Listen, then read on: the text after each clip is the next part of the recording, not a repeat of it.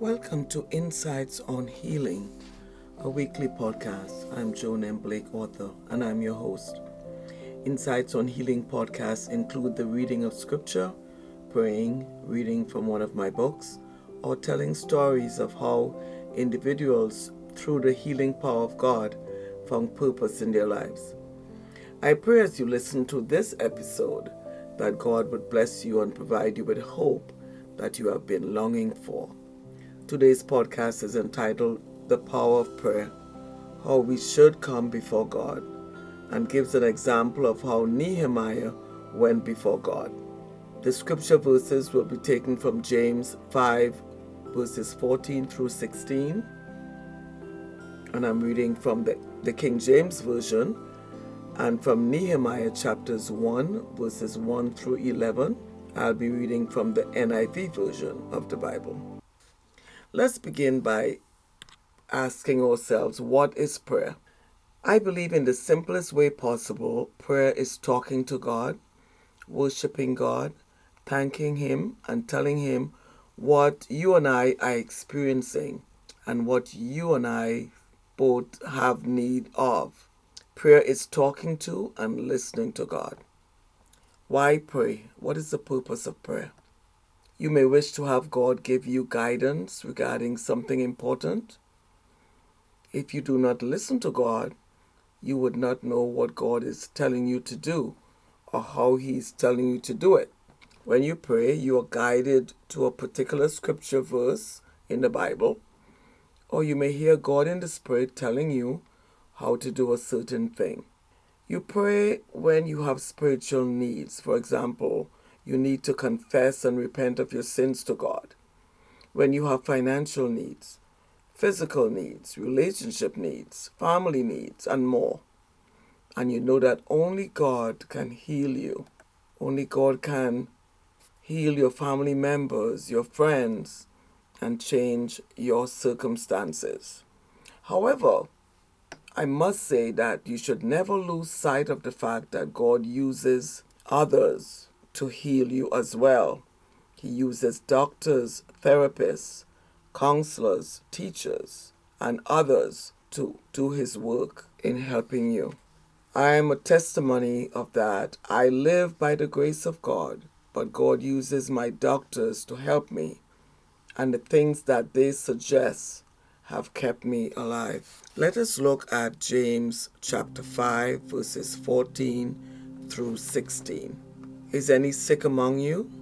Let him call for the elders of the church, and let them pray over him, anointing him with oil in the name of the Lord. And the prayer of faith shall save the sick, and the Lord shall raise him up. And if he have committed sins, they shall be forgiven him. Confess your faults one to another, and pray one for another, that you may be healed. The effectual fervent prayer of a righteous man availeth much. We see here that we are to call for the elders of the church to pray for the sick and to anoint them with oil in the name of Jesus. We notice here that it's the faith that is activated by the praying person and of the person who is being prayed for. That prayer of faith shall save the sick, and the Lord shall raise him up. And if he has committed sins, he or she will be forgiven. We see that prayer must be activated with faith. According to Matthew Henry's commentary, it is most common to pray and cry, "Oh, give me ease," "Oh, restore me to my health." But your prayer should rather and chiefly be, "Oh, that God would pardon my sins." We also see that the effectual, fervent prayer of a righteous man availeth much. That man or woman should not have iniquity in his or her heart, because the Lord will not hear his or her prayer. And we see this in Psalm 66, verse 18. Let's now turn to how we should pray by reading Nehemiah chapter 1, verses 1 through 11, NIV version. the words of Nehemiah, son of Hakaliah, in the month of Kislev in the 20th year, while I was in the citadel of Susa, Hananiah, one of my brothers, came from Judah with some other men, and I questioned them about the Jewish remnant that had survived the exile, and also about Jerusalem. And they said to me, those who have survived the exile and are back in the province are in great trouble and disgrace. The wall of Jerusalem is broken down, and its gates have been burned with fire. When I heard these things, I sat down and wept. For some days I mourned and fasted and prayed before the God of heaven. And then I said, Lord, the God of heaven, the great and awesome God, who keeps his covenant of love with those who love him and keep his commandments, let your ear be attentive and your eyes open to hear the prayer your servant is praying before you day and night for your servants, the people of Israel.